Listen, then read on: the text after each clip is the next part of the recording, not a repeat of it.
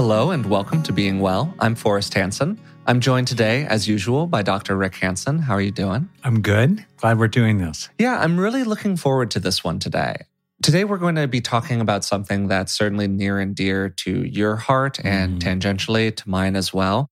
I'm personally very grateful that going to therapy doesn't carry the social stigma that it once did. It should go without saying that seeking help for an issue that someone believes is impacting their quality of life is nothing other than wise and often pretty courageous as well. Of course, therapy can be profoundly helpful for acute issues.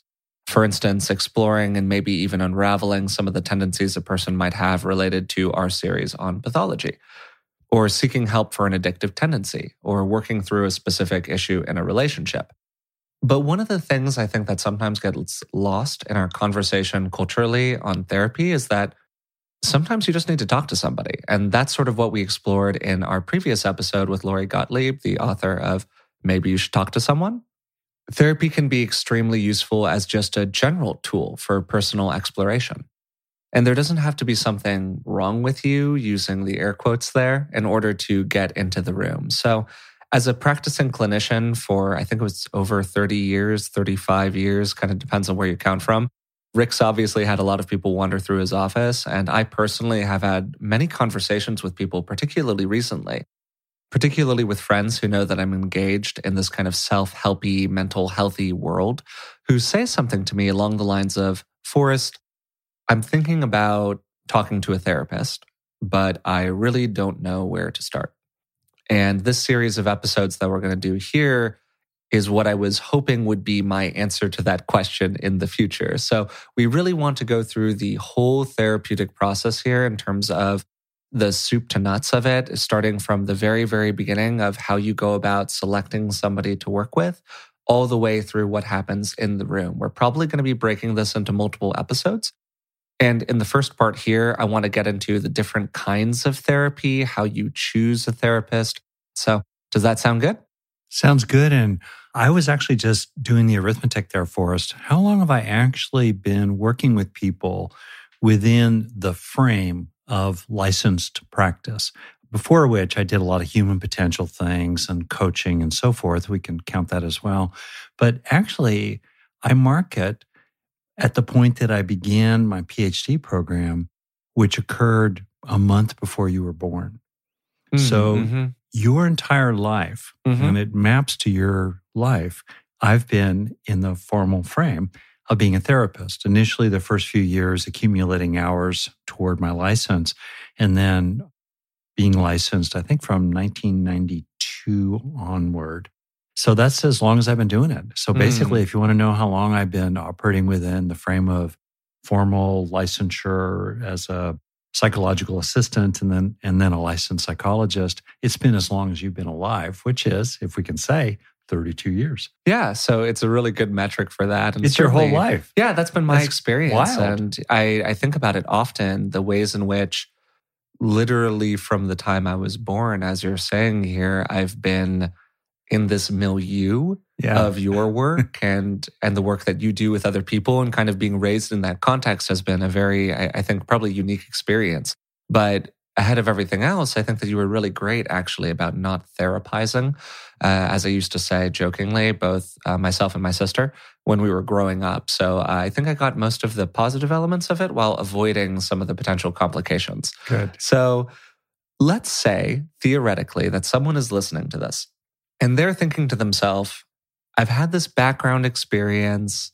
I've kind of thought about maybe going to talk to someone, but I have a lot of uncertainty about it. I don't really know what I'm getting myself into. I don't really know the kind of person I should be seeking out. I think about the kind of Hollywood presentation of therapy of, the grizzled person from central casting and then the person just lying on the couch. So I guess my first question is that what therapy actually looks like? And what are the different kinds of therapy that somebody could do? Right. I want to call out two therapists in the movies that people may have seen as reasonably good approximations of what therapy is really like, with therapists who, for me at least, were frankly quite admirable and heroic. One is the therapist in Ordinary People, which is a profound, powerful film, Ordinary People. The other is the therapist played by Robin Williams in Good Will Hunting, also there too. Reasonably close to it. I mean, obviously gussied up for film and kind of sped up for film, but you really got a sense of something that was done with quality and heart in both those roles. So one way I think about it is that during our hunter-gatherer past, people sat around the fire and they talked about stuff. If we all sat around the fire more and talked with each other more, a lot of people like me would no longer be able to make a living. And there is a useful distinction, I think, between therapy and therapeutic. I've had conversations with people that were very therapeutic who were not therapists at all, including taxi cab drivers from Ethiopia or Syria or some part of the world. And they would just make a passing comment about something that really landed and had a therapeutic benefit. Or you watch a TV show. Like, I personally think that of all the people who've made a contribution to mental health in America in the last 30 years, Oprah is probably number one in terms of mass beneficial impact, just to think about that.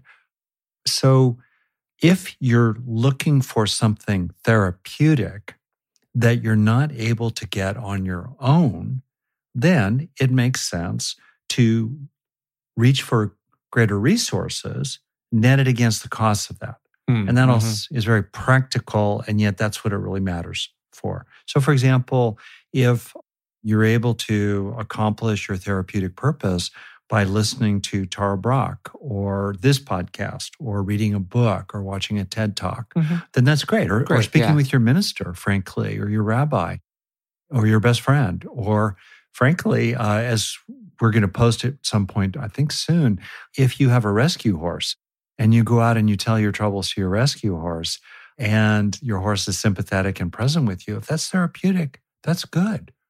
If your therapy is walking on the seashore and looking up at the stars, great. And if that's not doing it for you, then you think about what the next level might be. So typically, people come to a formal therapeutic situation, which can be done to some extent through coaching. Coaching tends to be focused on present moment issues. What's happening these days? How could you be more organized? What would help you be more confident at work? Maybe there's a little coaching related to your partner, even parenting coaching. Great stuff.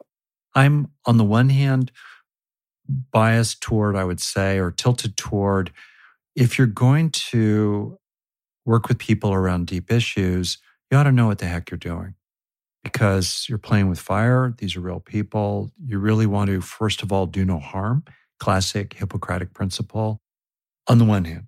On the other hand, I think there are a lot of good therapeutic conversations that occur with people that are not licensed therapists, including coaches and others who are spiritually oriented, yoga teachers, mindfulness trainers, et cetera, et cetera, et cetera. So I think people can be overly fixated on guilds, and we've seen a growing rise of what it could be called guildism, I think, in professional psychology in the last 10, 20 years, which has in part been driven by so-called evidence-based practices and procedurizing practice and formalizing it and so forth. I think that's kind of problematic on the one hand.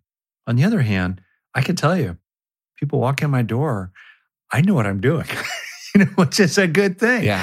My rule of thumb is I want to work with people that are as good at what they do as I am at what I do, whatever that might be. So, the plumber walks in our door.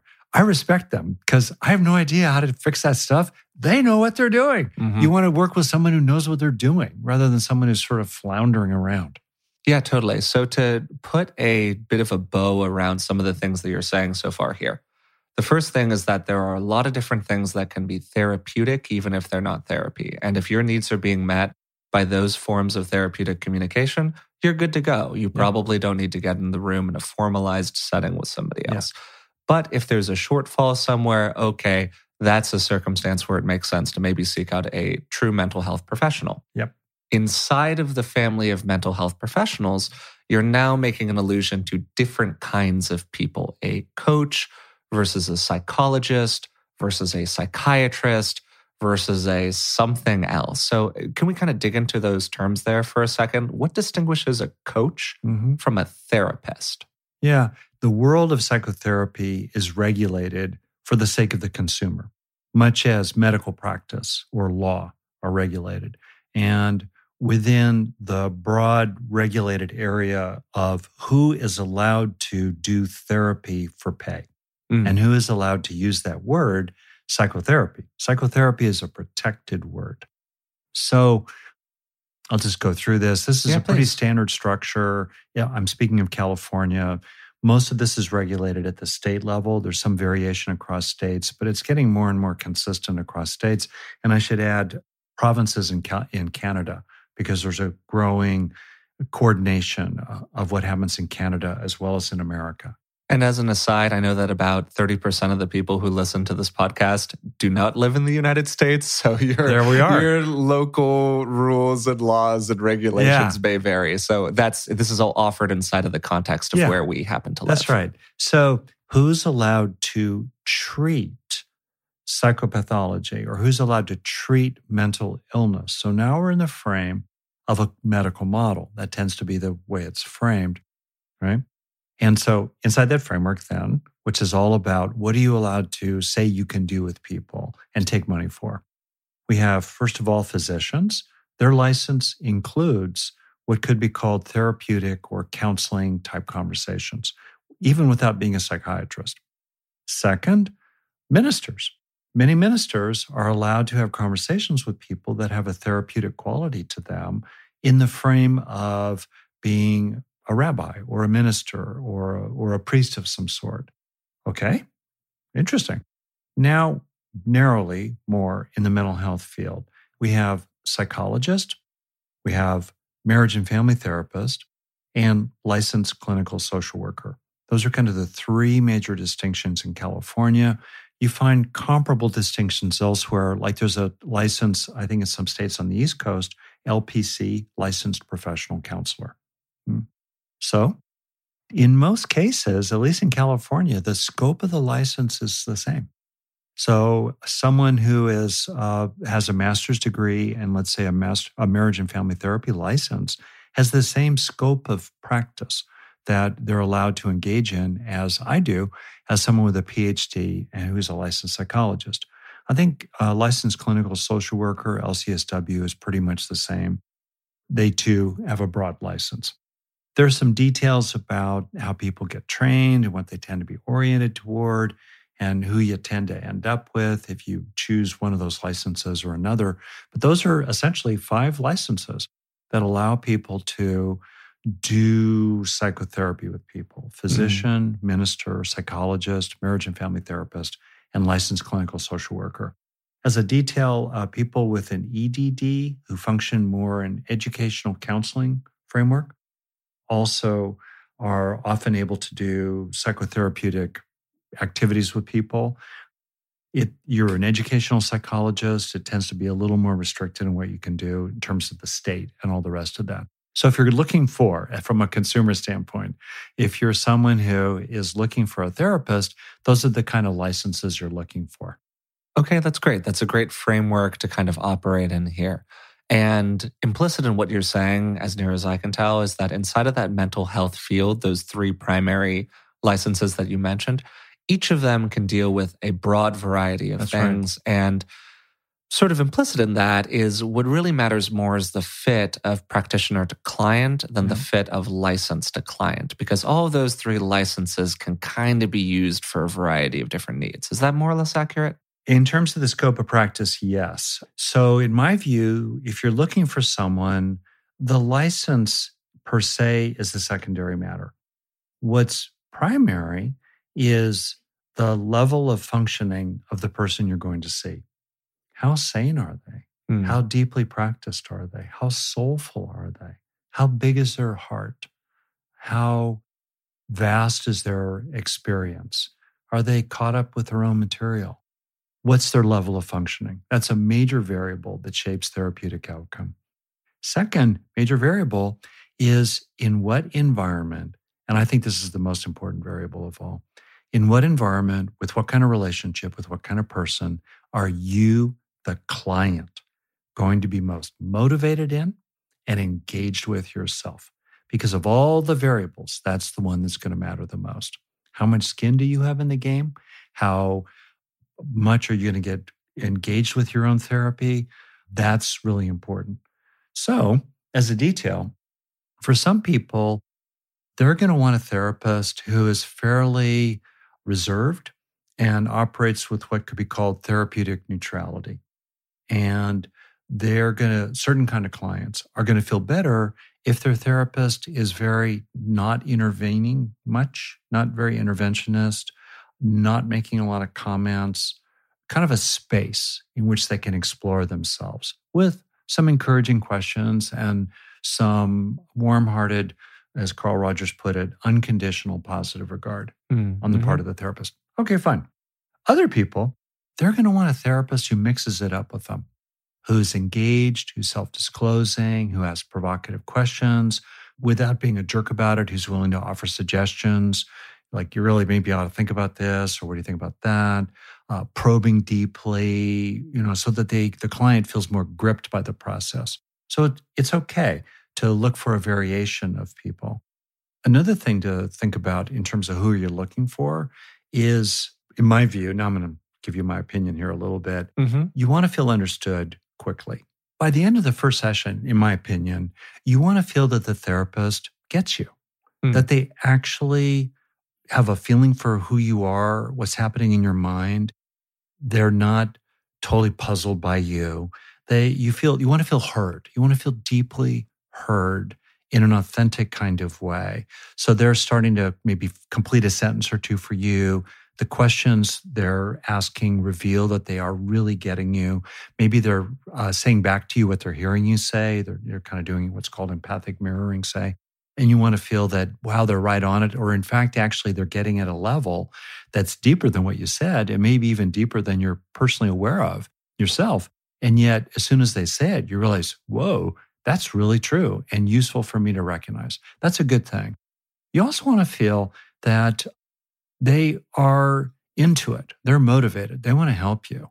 Because to go see a therapist, it's expensive, it takes time, and it's got an opportunity cost. You're there for a reason. You want to gain in some way. Now, I'm going to talk in a little bit. I'm sure we'll have conversation for us about what are different kinds of goals to have in therapy and why are people doing it. And, it gets at what the aim is. But if you're there in good faith as a client, you're there for a reason. So you want to feel that your therapist is engaged with you in that reason. They want to get something done, right? Rather than kind of phoning it in or lollygagging around. That's my 2 cents here. The last thing I think is you want to feel that your therapist is at least as wise as you are. If you're wiser than they are, there's some value in just having a formal occasion, let's say once a week, where you go in and you discover your truth with someone who doesn't get in your way. All right, there's a place for that. But it's even better to feel like your therapist has deep insight into the human mind. And they have a lot of experience. And they've been down this road before. Maybe you're there to grapple with them about a certain kind of an issue. So now I'm going to get into why people go to therapy. Maybe I'll just talk about that. One major category is that someone just wants to do an exploratory journey in their own psyche. They've never done that, and they think it would be really interesting to have greater self-knowledge. Perfectly legitimate purpose. Okay? Second kind of purpose is someone has a practical issue they're dealing with, and they'd love some neutral, in the sense of someone who doesn't have a material interest in it themselves. They're there for the client, which goes back to, again, how do you know you're with a good therapist? Another way to know it is that you're with someone who's there for you. You need to create a frame with them, pay them or show up on time, not be a jerk and so forth. But inside that frame, they're there for you. If they're disclosing about themselves, their purpose in doing that is to serve you. They're not flirting with you. They're not trying to sell you on their program. They're not trying to get you to go see their partner for medical advice. They're there for you. You want to really feel that, right? Okay. So, second major purpose in going to see a therapist is you've got a problem. You don't know how to talk to your teenager. Your partner is saying, I'm not really happy in this relationship. And what are we going to do about it? Or maybe you're in a life transition, or maybe you're grappling with an illness of some kind, or you've had a parent who's dying, or you're dealing with your siblings in the care of an aging parent, and it's really contentious. So here too, it's useful to go to see someone who's been down this road before, who may have general skills that relate to the road you're on, if not very specific skills in working with people who, let's say, have issues in raising a child. Right? Third major reason to go see a therapist after exploration of self-discovery and concrete issue is something is making you suffer. So technically, psychopathology has to do with two kinds of issues: subjective distress and impairment of functioning, or both, right? And so maybe there's something that's causing you significant distress and or impairing your functioning, like chronic anxiety, or low-grade background depression you've never really been able to shake, or chronic feelings of inadequacy, compulsivity, you're phobic about something, or you're addicted to something, or you've got a soft addiction to something, but it's problematic for you. You're there to deal with some kind of internal, long-standing issue. Maybe you're dealing with the legacy of trauma. You manage it okay, but it's catching up with you. Or maybe you were mistreated, even abused as a kid. You managed, you got through it, but now you have a child of your own who's also a preschooler or also a teenager when the wheels came off in your own life, and it's stirring up a lot of those issues for you. So now it's time to deal with that. So that's, I think, the third major reason people go see a therapist. I think that's a great summary of the reasons that people might end up in the room with somebody else. And just to kind of put a flag in one of those really quickly that I think is really interesting, and we've talked about it a little bit, but may get into it more at some future date. We talked about this a little bit with Dr. Jim Gordon about the legacies of trauma and the way that hereditary trauma can actually alter the physical structure of your body on a genetic level. I don't know if I've seen necessarily that inside of my personal friend group, but what I have definitely seen are a lot of people who were feeling totally great, and they had some residual traumatic experience that happened in their childhood, but they weren't really touching it. It was in the distant past. It happened a long time ago. They'd found ways to cope, whatever it was. And then they entered a new environment. And that environmental change started to activate some of that old material that was in their latent past that they thought was kind of dead and buried. And you're speaking to that here in terms of a new parent who has a kid, and all of a sudden their childhood material is activated by that process. Or you walk into a new social environment, and all of a sudden there are echoes of the distant past, and that material gets reactivated. Those are circumstances where it can be really useful to talk to somebody about that material and get some useful tools for unraveling from it. So I just wanted to kind of point that out. Oh, it's super well said for us. And it also allows me to make a point that of the three loosely distinct reasons for going to see a therapist, they often intertwine. And sometimes what starts out as a one-time session or a handful of sessions for some situation that a person's in can morph into a broader form of self-discovery. Or when you put out the immediate fire of whatever the issue is, a person starts to realize, wow, it would be good for me to develop a fire department over time to deal with, let's say, my tendency hypothetically toward prickly irritability when I feel let down by another person. That has echoes of what happened for me in school as a kid or in my family as a kid. Great. So you've spoken kind of generally here about the different styles of interaction in the room and different kinds of people, sort of softer intervention versus, more direct intervention, a chattier therapist versus a more passive therapist. But inside of those kind of general families that you're describing, there are pretty specific categories of therapy that people do. Two of the big ones are psychodynamic versus CBT. Those are sort of the two big families that exist, at least in the United States. I would imagine abroad as well. Yeah, there's several others, but those are major distinctions. Yep. And there are many others, as you're alluding to here, whether it's behavioral or mindfulness-based or somatic or whatever else that people get up to in the room. So I think that it might be helpful here to describe some of those different families and talk about kind of what their basic method is and why people who do them think that they're useful, certainly at the level of CBT and psychodynamic, and maybe weaving one or two others in here as well. Yeah.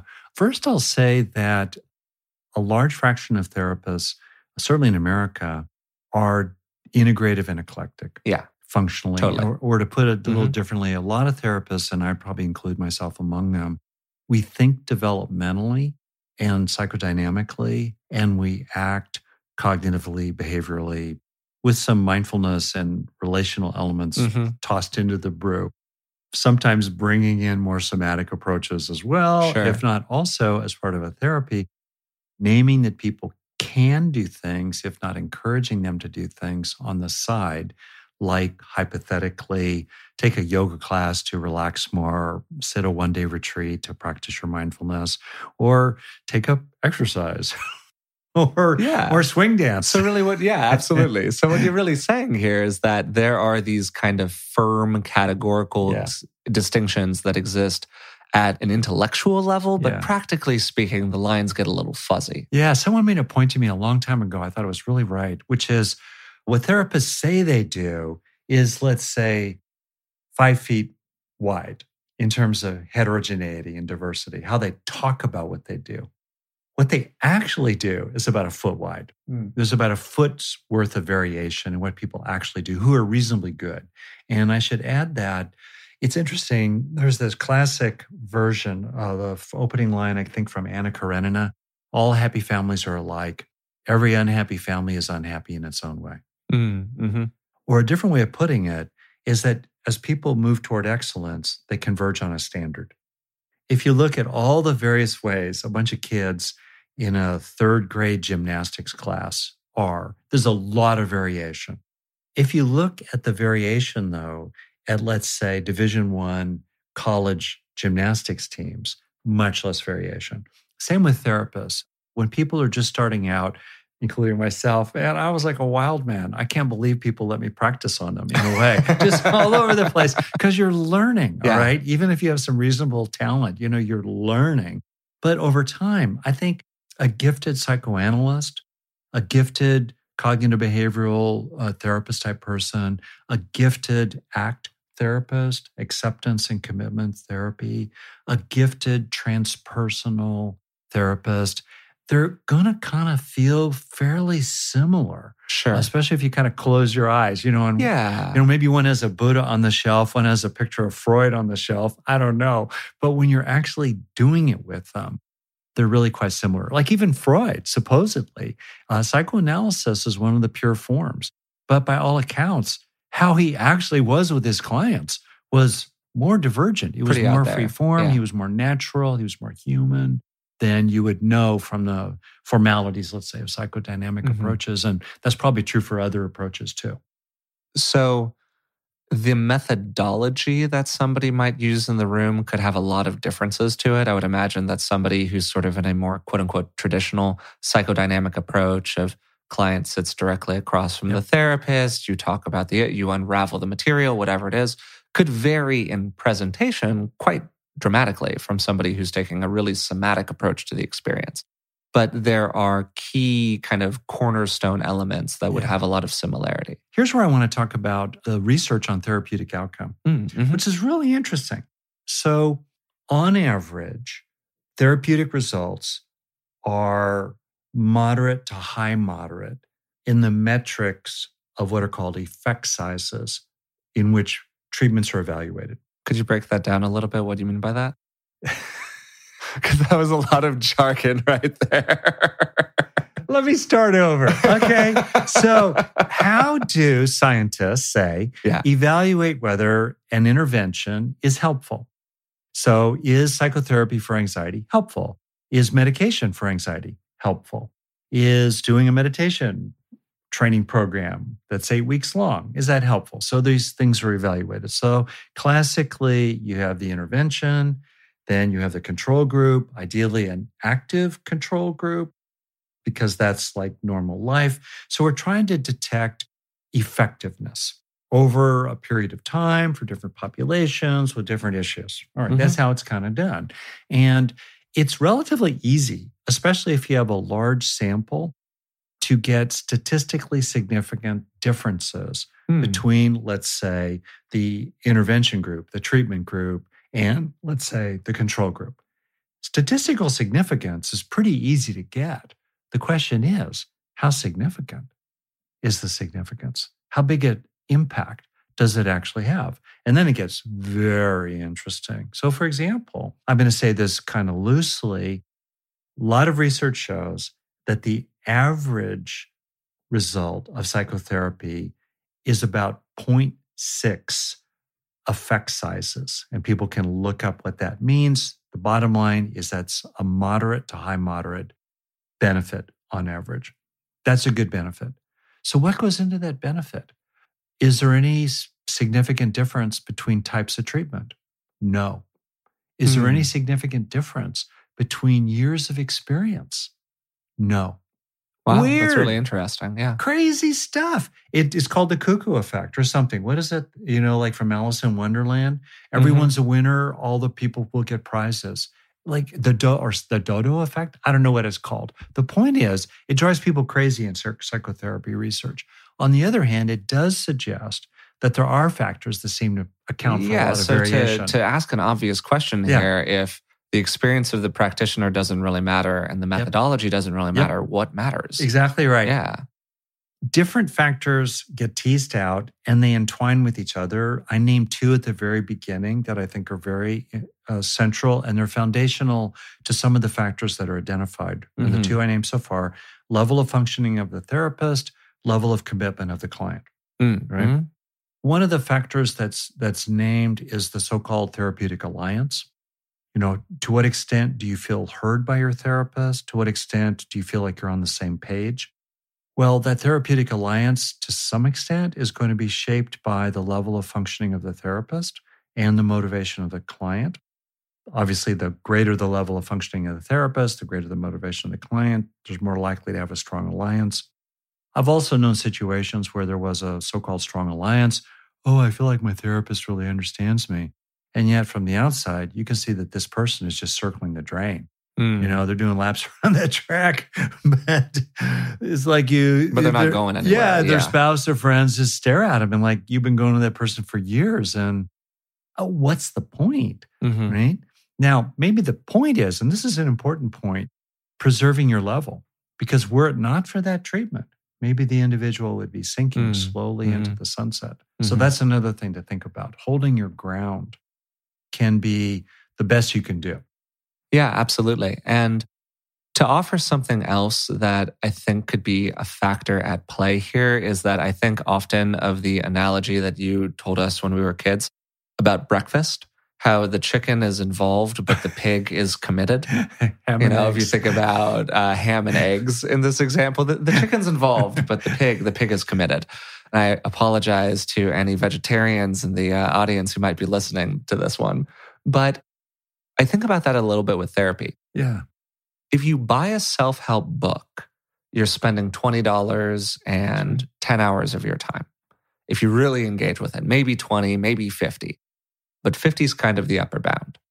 If you're going to therapy, you're committed, man, particularly if you engage with a pretty typical 6-week to 6-month engagement with the therapeutic process. 6 months would be kind of on the long side. Yeah. And I just think that if you're somebody who has taken the time to look at themselves and go, wow, there's something here that is worth me stepping into an office and making a real active engagement and commitment with for a set period of time, that itself is such an indication that you're toward the high end of the range of people who want to actually deal with their problems and investigate their material, much more so than somebody who simply buys a self-help book, not to bash self-help books. We've written a self-help book. Yeah, a really good one called Resilient. Buy our self-help book. It's a great book. I'm not trying to take a dump on that. I'm just being real about the level of engagement a person needs to have to engage in these two different ways of approaching their mind. And if you're in the family that's going to therapy, then in terms of effect size, it makes sense that you would be on the high end of it. We're starting to get a little bit more into topics related to what to do in the actual room in the process of therapy. That's what I want our next episode on this topic to be dedicated to. We've been talking for a little while here. We're running a little bit long. But before we close this episode, so we can take what you just said as maybe a little teaser for what we'll get into in the future. Before we close the episode, I do want to hit some quick headlines, like very, very quick cliff notes on these different kinds of therapy, because we've danced around, we've said, maybe it doesn't matter that much, or, different things work for different people. But I do think that there are people who, frankly, think about conventional therapy and they go, that's just not for me. Yeah. And I think a lot of people are scared off by that trad psychodynamic approach of a person sitting on the couch. And so I think that it would be a little bit helpful just to talk about some of the big families of approaches and what the people who practice those modalities kind of do, functionally speaking. So if we can maybe very, very quickly run through a couple of those, I'd like to start with psychodynamic. Sure. And can you just give a couple bullet points on sort of what that is or what that looks like? There are semester-long classes in this question of what are the different psychotherapies and what are their models and how do they work. Here's my really, really short version of that. Mm-hmm. And I'm going to do it kind of historically. So beginning with psychoanalysis, there's a focus on inner conflict, unconscious processes, and the impact of early childhood experiences, as well as a lot of other things. Building on that with major players like Jung and Adler and others, we have the pendulum swinging the other way with Skinner and folks like that into pure behaviorism. Who cares about the unconscious? Who cares about inner conflict? Who cares about childhood? It's all about behavior and rewards and punishments that shape behavior.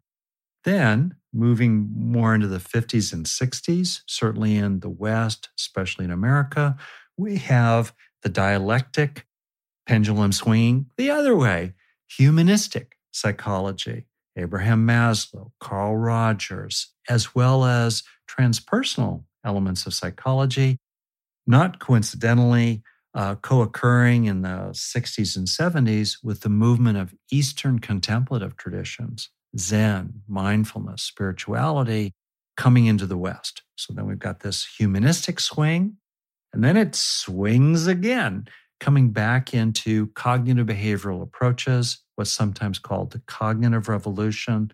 So we have people like Aaron Beck coming in with cognitive therapy. What we need to do is not so much shape behavior, but we need to shape beliefs. People are unhappy because of maladaptive beliefs. For example, Freud might say, you're unhappy because you have unresolved childhood issues with your mother. Skinner might say, you're unhappy because you're acting like a fool. You need to act more effectively. Carl Rogers might say, or Abraham Maslow might say, you're unhappy because you're not living an authentic life in tune with your whole being and actualizing yourself. And then Aaron Beck, with the cognitive therapeutic approach, might say, you're unhappy because you believe things that are catastrophizing and untrue and making you feel miserable and do crazy stuff. All right. Then we have the mindfulness approach coming in most recently that says you're unhappy because you're struggling with your own mind. And if you could go to the meta level, if you could pop above your mind, and instead of trying to fix it with improving your cognitions or engaging a bunch of humanistic, self-loving things, although there's a lot of harmony between humanistic approaches and mindfulness approaches, you'd be happier.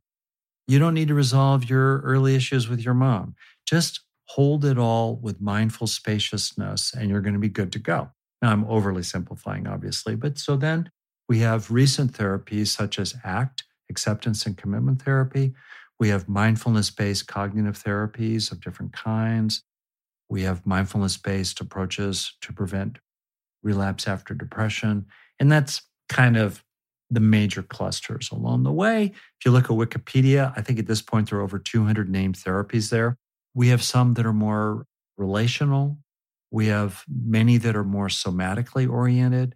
I mean, you can go back to Reich, Wilhelm Reich, and talk about somatic approaches. And then we have recent versions of those, bioenergetics, other things coming up through the 70s, and more recently oriented, somatically emphasized approaches, especially for trauma.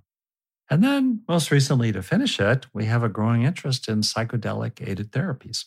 So there's a lot going on here and a lot of different things that people can do. I think that's a great summary of a big body of knowledge. It was a great summary.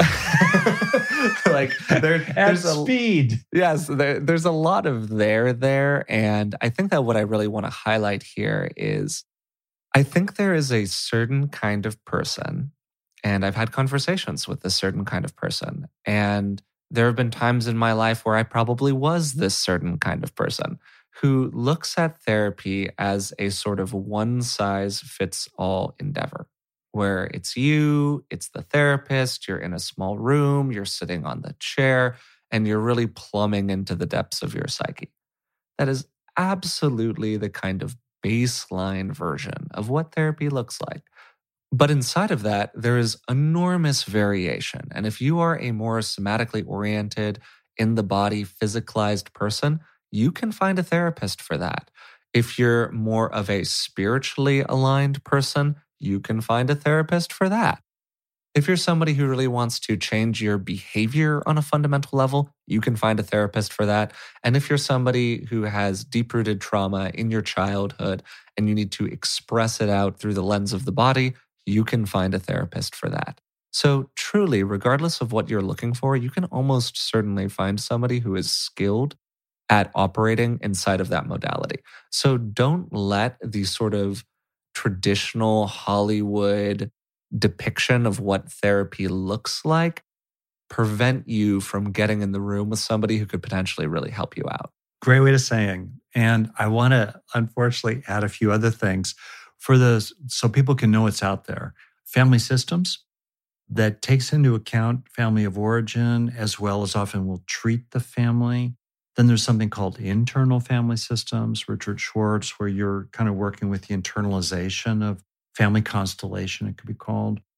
There are also therapies that are really informed in a more socially situated way, such as feminist therapy, or therapies that are much more attentive to the ways in which structural forms of oppression, discrimination, prejudice have mental health consequences for people that are landing inside the mind of a person, but the origin of that suffering or that issue inside the person is in social forms of prejudice, discrimination, racism, and so forth.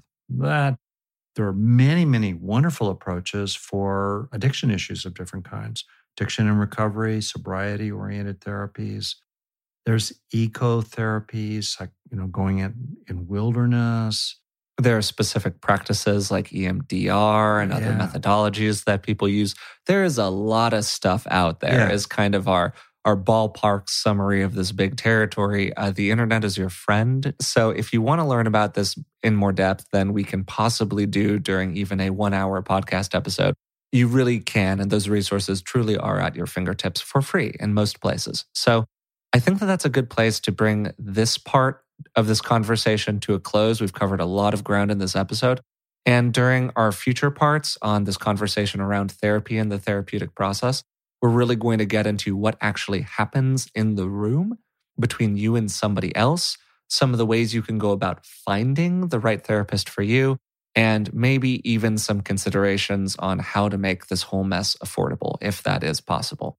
So, to give a little summary, today we spoke about how to find basically the right therapist for you. We talked about the different modalities of therapy in detail at the end there and alluded to them throughout the conversation. Some of the big distinctions that we made were between psychodynamic therapy and cognitive behavioral therapy. Those are kind of the two macro families, but inside of them and weaving between them and around them are all these other ways to approach different kinds of solutions to the issues that you might be facing. And that's kind of a good big picture way to think about it. We talked about some of the reasons that somebody might want to go into the room. You named 3 that generally stimulate somebody toward talking with somebody. But for me, what I think I really want to bring people's attention toward is that, as you said at the very beginning of the conversation, there are a lot of ways to have a therapeutic interaction with somebody that lies outside of therapy. But when those therapeutic interactions are no longer solving the issues that you feel are kind of underlying your life in a persistent way, that's when it makes sense to really seek professional help. Speaking of professional help, you named different categories of mental health practitioners. The point you made underneath that was that although different people have different licenses and different specialities, in general, the scope of practice for most of these things is pretty broad. And what really matters much more is the fit between the client and the practitioner than the practitioner's license itself.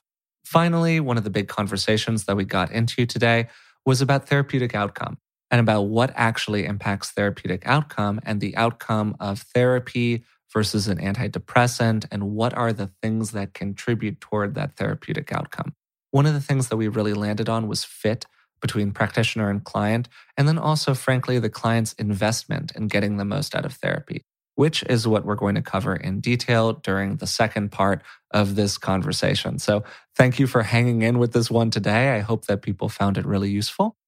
If you've been enjoying the podcast, we would really appreciate it if you would rate it and leave a review, and hopefully even a positive review through the platform of your choice. And you can also subscribe to it.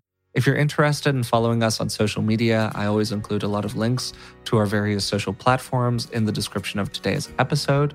And doing that, subscribing and following us, is really right now one of the best ways to support the podcast. So until next time, thanks for listening.